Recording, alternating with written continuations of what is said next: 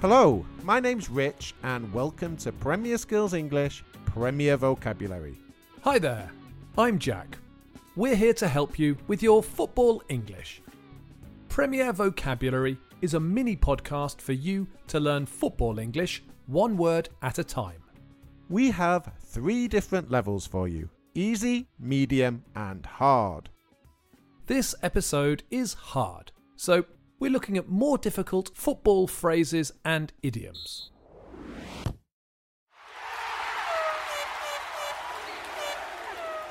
The phrase we're looking at in this episode is to go through the motions.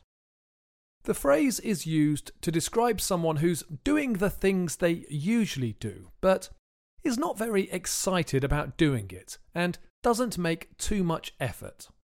A person who is planning on leaving their job soon might just be going through the motions. They will probably still arrive on time and do their usual tasks, but they might not do them with much enthusiasm and will probably not do more than they need to. It's not just individuals that go through the motions. We might hear about governments going through the motions of having talks with different groups of people. If we hear this phrase being used, it means that governments are holding the talks, but there's unlikely to be any change. So, when you go through the motions of something, you don't have very much interest in your usual tasks, even though you continue doing them.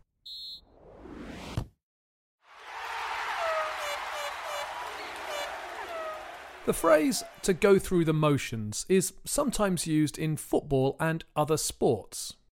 When there are only a few matches of a season left, there are some teams at the top battling to win the title and some teams at the bottom battling to avoid relegation. These teams are playing to their maximum. Then there are some teams in the middle that can't win the title and can't be relegated. Fans sometimes worry that these teams might just be going through the motions because they have nothing to play for. If a team in the middle of the table loses easily at this point of the season, commentators often use the phrase, "they're on the beach already," or "they're thinking of their holidays." This is another way of saying that a team is just going through the motions. But a team that has nothing to play for is often more relaxed and plays with more freedom and gets better results than usual. Yes, teams that are already relegated often get good results. And the other day I saw mid-table Southampton get an injury time equaliser at Old Trafford. That's what I love about the Premier League. I don't think you can ever accuse a team of just going through the motions.